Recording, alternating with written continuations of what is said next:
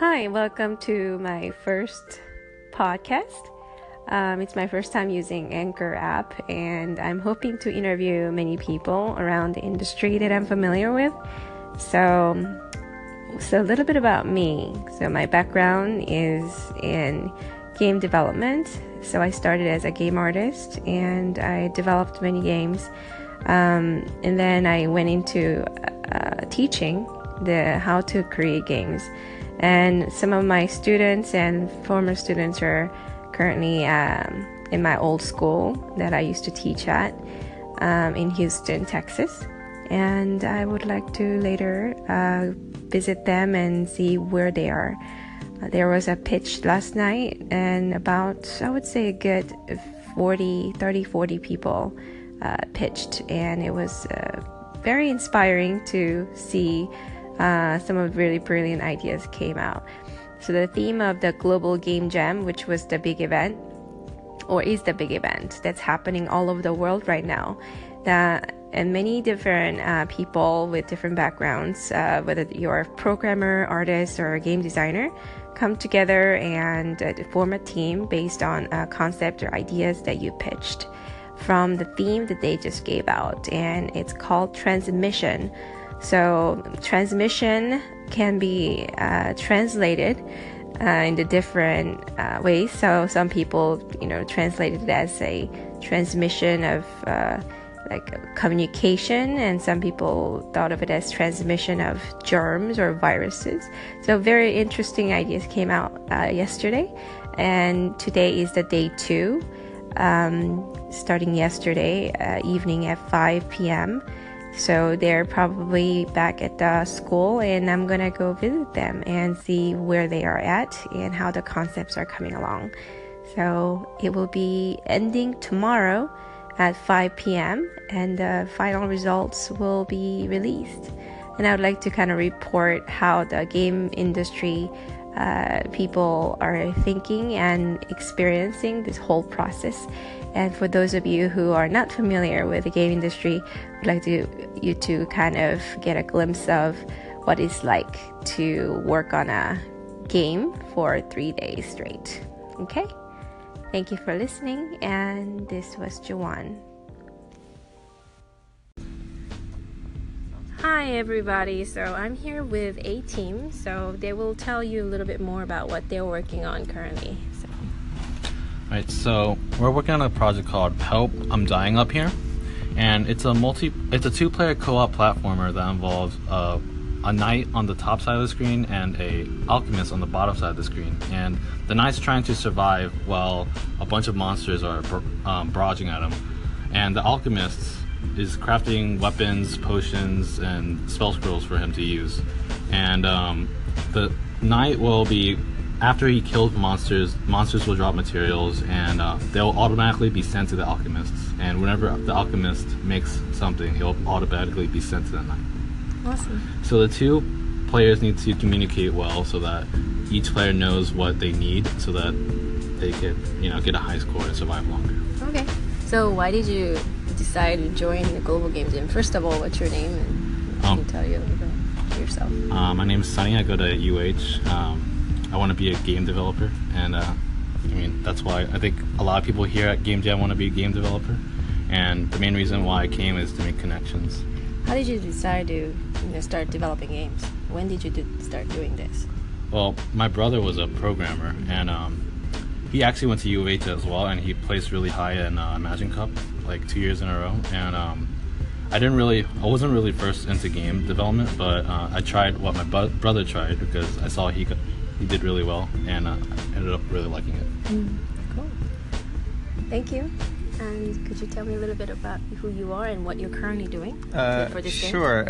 Right now I'm working out some UI elements that we need to help display things like how much health the knight has, what resources the alchemist has, and it's kind of tricky because they both kind of need a lot of information, and we don't have a lot of space for it. So the challenge is getting it in a way that doesn't obstruct what little view we have.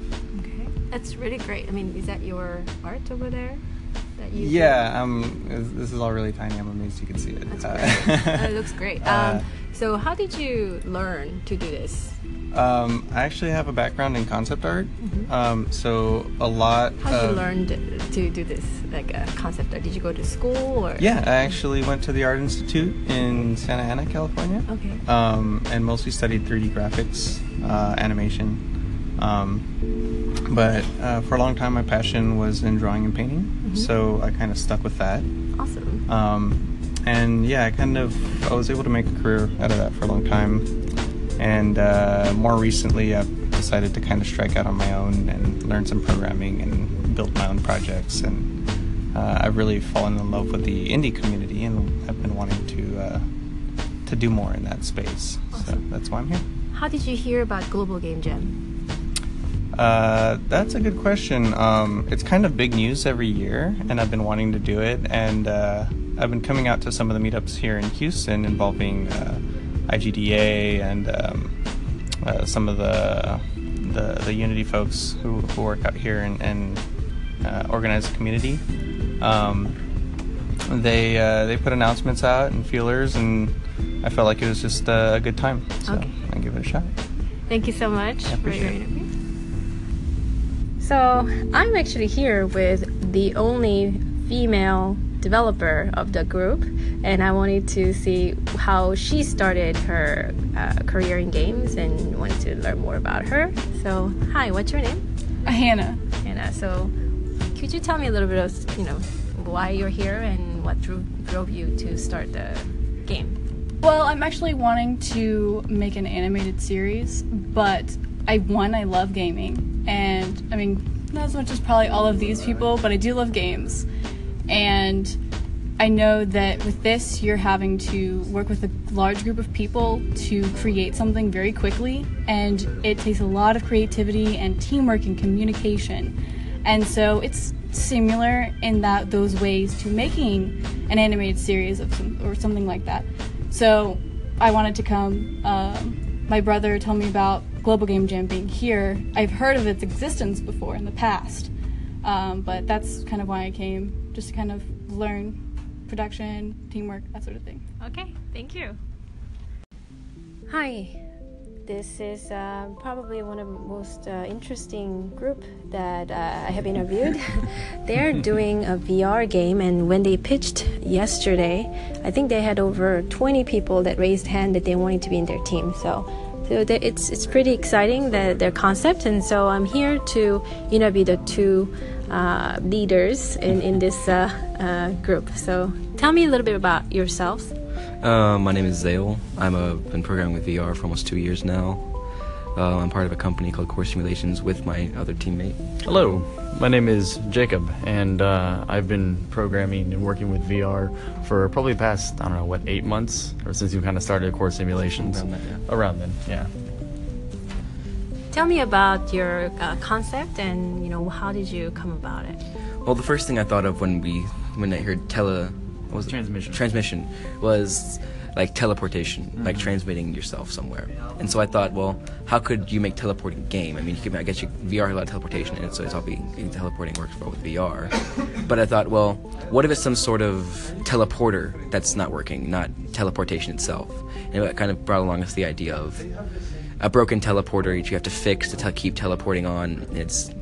And which we then had, I think you had the idea of asynchronous. Yeah, making it asynchronous. So like one of our huge inspirations for this game was Keep Talking and Nobody Explodes, wherein one person is a bomb diffuser and the other person is the bomb expert that has a manual and like a set of rules. And one of the key parts of this game is communication. So the bomb diffuser needs to tell the bomb expert what's happening with the bomb, and the bomb expert relays the information back. So it's the same thing with this.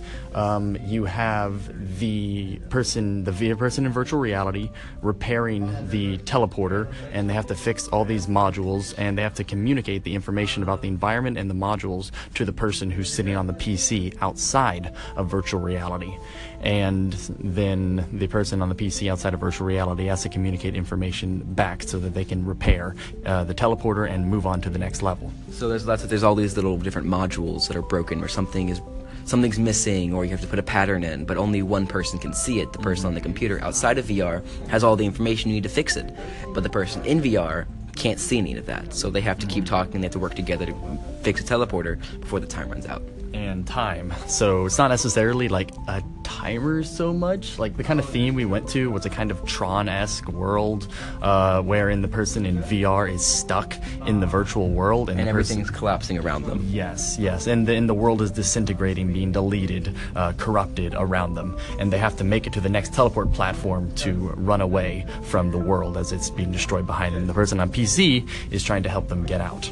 So tell me more about how did you get involved in the actual development aspect? Like, did you teach yourself or did you go to school? I taught myself. I was always interested in VR since back when Palmer Luckey brought out the technology in 2012. And whenever the Vive came out, I thought, all right, this is what I'm going to get into it. And I got into VR, played around, had my fun. And then I thought, this is going to be really powerful. I want to be part of this world. And so I sat down, started teaching myself Unity, working with VR. I work specifically with Unity in VR. I don't do anything 2D, all 3D in VR, so I can immerse myself in the mindset I have to do VR, because the mindsets for VR are very different than any other kind of game, because you have to work in real space. You can't fudge the real world. You got to work in real space, and so it's a very interesting mindset to be in comparatively to any other game development. I know you two are part of Core Simulations company, Yes. and I think it's really interesting company. Could you tell the audience a little bit about what the company does? And Sure. So Core Simulations, we're combining virtual reality and physical therapy to lower patient noncompliance and increase clinical efficiency for physical therapy clinics.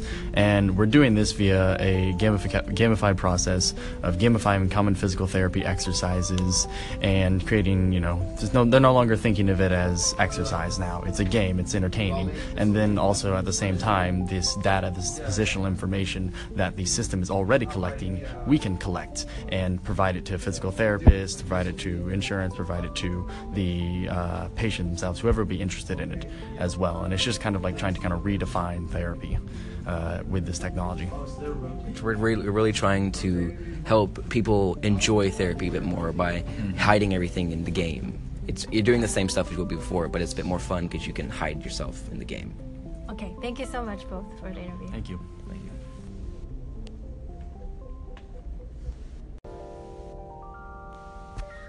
Hello, everybody. I'm actually here with Brandon. I've been friends with him for many years since I moved to Houston, and he is actually a veteran in game industry, and I think it's good to hear what he thinks about Global Game Jam and so far what he has done. So, hi, Brandon. Hi, how's it going? Could you tell us a little bit about yourself? So I run a small indie game company called Darkshot Studios. We released our first game in 2017, puzzle platformer called Roadie, and now we're branching out and we're doing some more games. We're doing some non-gaming apps, and I'm also a co-organizer for the Houston game developer events and meetups and all that stuff. And game jams have been a very important part of my career as a game developer, and I think a lot of these guys as well, because Houston's a very large, very spread out city, and we're not really known for game development. We're known for a lot of industrial kind of things, oil and gas, medical, that kind of thing. But there's a lot of people who have passion for this kind of thing, and they run into a problem where, since Houston's so spread out, there's a lot of central events, but they may not know they're going on, or they may not be able to make the drive. But because, we have something like Game Jam, they can come here, they can meet fellow game developers, they can interact with people of similar talent or, more experienced people, and they can learn some things. A lot of them take what they've learned, take what people they've met, and they go back to their own projects, and their projects are stronger for that. And it really gives Houston a good showing overall, because we're trying to expand our our reputation as game developers. A lot of people, when they think of Texas game dev, they think of Austin primarily, but we're really trying to raise our rep. We're trying to bring up these young developers and the companies that are already here, and we're trying to show people that we're here too and grow the industry here. Awesome. So I know that you had your first game that you made is in your career. It's called Roadie. I know you went up and down in your, the process, and there was a lot of struggle as an entrepreneur as well as a developer. And could you share a little bit of that wisdom that you had from that process? So yeah, everything that could have happened, everything that could have gone wrong with Roadie kind of did. Like, we started with a small team, but the one artist we had couldn't continue after a few months, so we had to go back and redo everything. We took the game to events, and sometimes we would get a lot of followers, but we wouldn't like email them or anything afterwards, so it was kind of like that whole thing happened. But one of the big takeaways I'd say is if you're working on something, you have to establish your vision for that project from the get-go. With everyone that's on the team, you have to decide, okay, what are we making, who are we making it for, and how is it going to benefit that person. And you have to stay true to those values no matter what decisions you make, because those are going to help you make the best decisions. If you want to, in terms of deciding the art style, what events to go to, that's where we kind of got off track. We didn't stay to the vision, so we did a little bit of everything. And while that's fun, and there's a lot of stories behind that, there's stories for that's kind of for another time, but I would say for the best success, stick to your vision. And congratulations, Roadie did make it to Steam, yes. Greenlight. So what was that process like, and how did you feel when you saw your very first game going on Steam? It's quite a weird experience, actually. So we were one of the last games to get through Steam Greenlight, because they recently got rid of that whole thing. And it was actually our second time doing Greenlight. We did it once months before, but it was a very unfocused kind of thing, so we kind of took it down, started over. So it was very surprising that actually went through, that actually succeeded. And there was this weird point where we're working on the game and it's reaching completion, and it's kind of is it even ready to launch? It was very uncoordinated thing, but we just kind of threw it out there, and people did download it. There's YouTube videos of it. There's comments. Not all the comments are angry comments, so it's very good. It's a very surreal feeling, and it's very encouraging. And we're definitely not done yet. We're just getting started. Okay, thank you so much, Brandon, for your time. Thank you. Hi, I have a special guest right now. Her name is Maria, and she is a former student of mine, and now she is one of the participants at the Global Game Jam, and she has few things to say about being woman in games and many others. So hi. Hi John, good to see you again. It's been an amazing experience. This is the second, or actually the third time I'm doing it. The first time I did the hackathon with the HoloLens a year and a half ago. It was a very, very fun experience, and I did another one last year, and yeah, this is the third one I'm doing, so this is not new for me. And being a girl, a woman in games, in technology is definitely tough because there's competition, but it's also a learning experience. It's always a learning experience, and it's rewarding because girls like us who like technology, who's smart and want to prove that we are tough, smart, talented, they just want to apply the knowledge and the focus and make a difference in the end. Okay, so tell me a little bit about your experience going through school here. Yeah, I have moved from Eastern Europe, and I have transferred some of the credits here. And because I changed slightly the career, I had to be here for longer than I expected. But it was very rewarding because I met amazing mentors and industry professionals. I'm going to GDC this March, and I'm just so excited because this is a big and warm community. After all, it's very helpful. Whenever we have any issues, we just go on forums, ask each other, and very supportive towards each other. So the school wasn't easy. In the beginning, it was very easy for me, actually. I thought, oh my god, this is a piece of cake, but in the end it was and right now, because I'm graduating soon, I feel like it's getting more focused and more determination, and it's a little bit more tough because of the quality standards that you have to meet in the industry, and that's just another challenge that I have to meet. Oh, yeah. So my class was easy for you, huh? It was no, it wasn't that easy actually. I loved your class because it was challenging, because you always challenged us because of your speed tests, constant speed tests for little models and textures, and that made us smarter and faster, more efficient. Okay. So if you had a bit of wisdom for, let's say, girls who are in high school, thinking about, going into career in games, what would you say to them? I would suggest them to start as soon as possible, apply all the talents. That life is short and we have to do whatever we love as soon as we can. What are the resources that you use that was helpful for you? The resources that I use is always my own imagination and creativity, but also reaching out to professionals from industry and for feedback from the colleagues, always be humble and learn and change, be open towards very experienced people in the industry who always are there for you. Okay. That's the resources. All the forums, I would say, online, Unreal forums, the learning channels, or ZBrush forums, they're very helpful as well. They have the Z classrooms are very helpful as well. They teach you lots of good skills and techniques.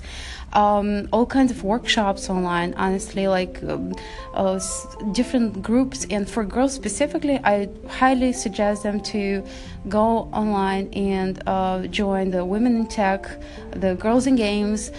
There's a bunch of programs sponsored by Microsoft, by Xbox, by Unreal, and they're all out there. Just look them up. Okay. So you said before the interview that you applied for...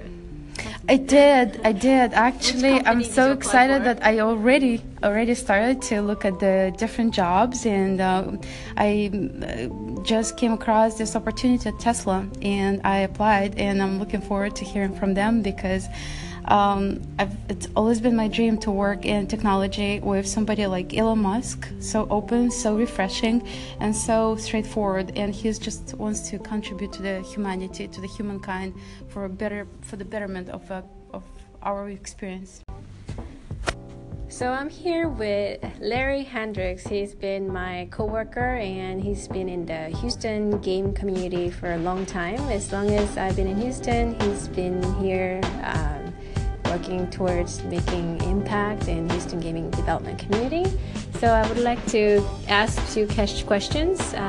Maybe Larry, would you tell me how you started the Global Game Jam movement in Houston? Well, the Global Game Jam actually started about 10 years ago. We actually started at Houston Community College in its third year. And the biggest problem was we couldn't keep the building open for the full 40 hours. So we ended up moving to the Art Institute. They've been really accommodating. So we've been open for the past 40 hours. This is our fourth jam here. And everybody's been excited about it. Been getting a lot of good results. Been getting a lot bigger. So, and a lot more females joining. So, it's not just a men's club. It's for everyone. How many jammers are here today? Right now we have over 80 jammers registered. Wow. So, like you say, bigger from the 65 that we had last year. So it's just definitely getting bigger, and we get a lot more talent. Everybody's motivated. Give them the space and the opportunity to work. They'll get a chance to work. And how many also teams? Been helping students here at the Art Institute find positions as well. How many teams are here today making games? Right now, we have at least 10 teams. And it's probably as high as 12. We get some lone rangers who do their own work, but mostly right now, major teams, we have about 10 or 11. So tell me a little bit about your game development career. I know you've been making several games and been seen in the game industry here in Houston. Could you tell me a little bit about how you got started? I got started when I was always in the games, but my parents told me to get a real job, so I got a degree in graphic design, worked in corporate America for a while, but then back in early 2000, the game industry bug hit me again, so I started going to different seminars, networking, working on different demos. Long story short, now I run my own company, 1407 Studios. Finished one mobile game. We're about to launch a second mobile game the next couple of months, around March. What's the name? It's called Wild Dash. And the goal is an endless runner where you have control of it. You stop running, you start dying. Okay. That's awesome. So are you going to game development conference in the March? Yes, I am. Okay, awesome.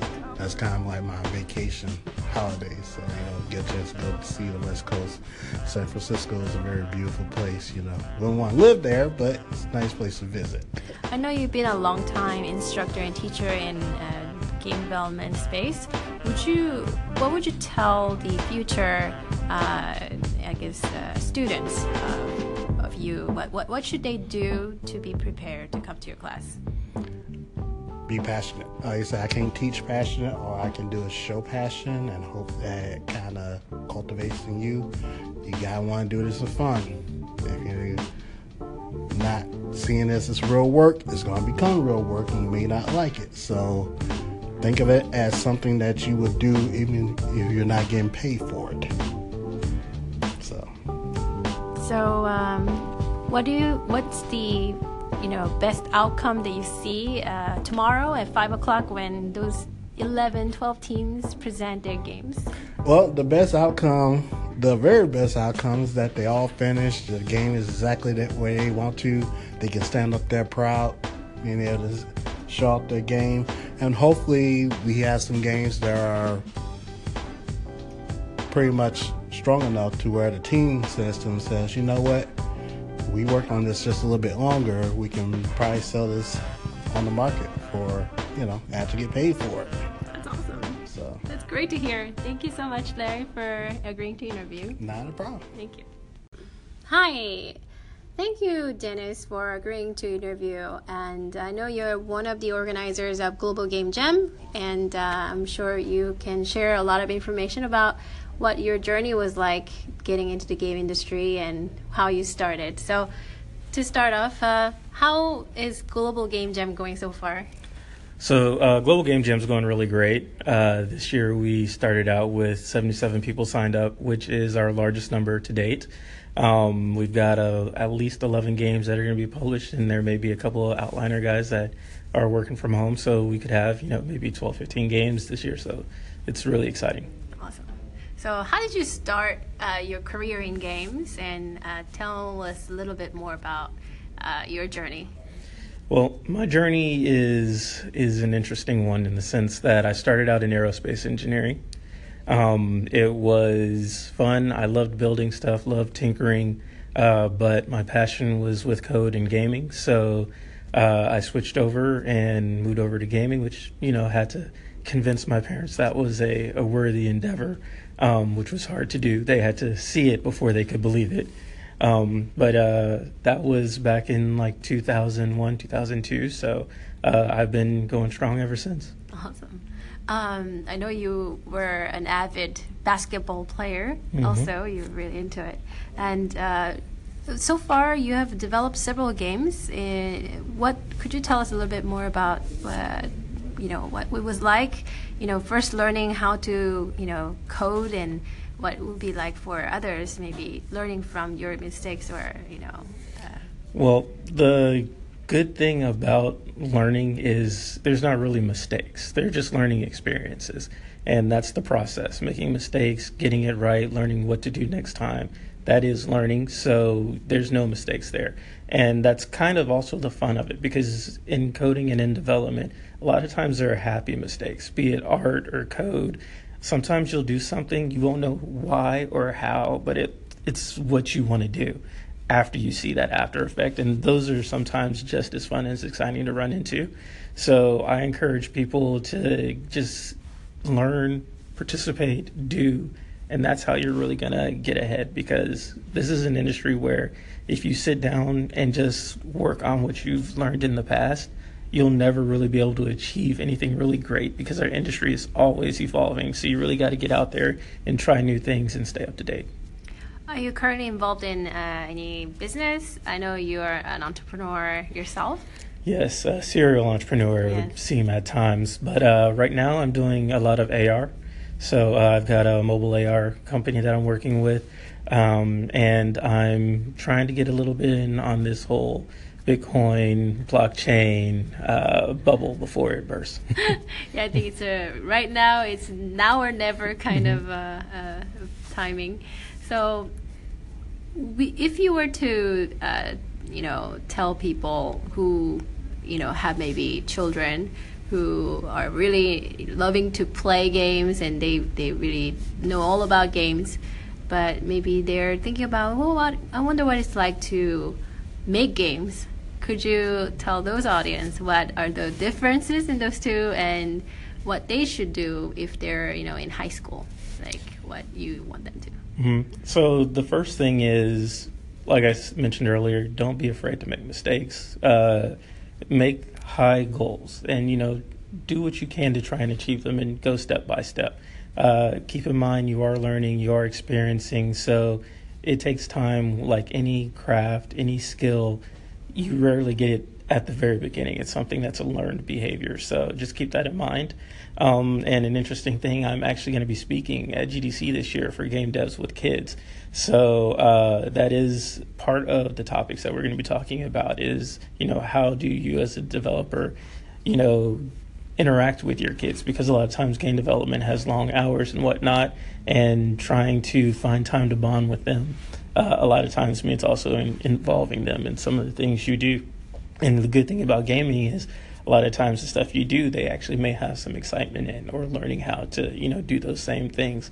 With me, I have really young ones, so my oldest is only 3 years old, and like one of the interesting fun things we did, we just played Street Fighter, just tapping on the buttons and letting him just see how he could interact and do something. Thank you.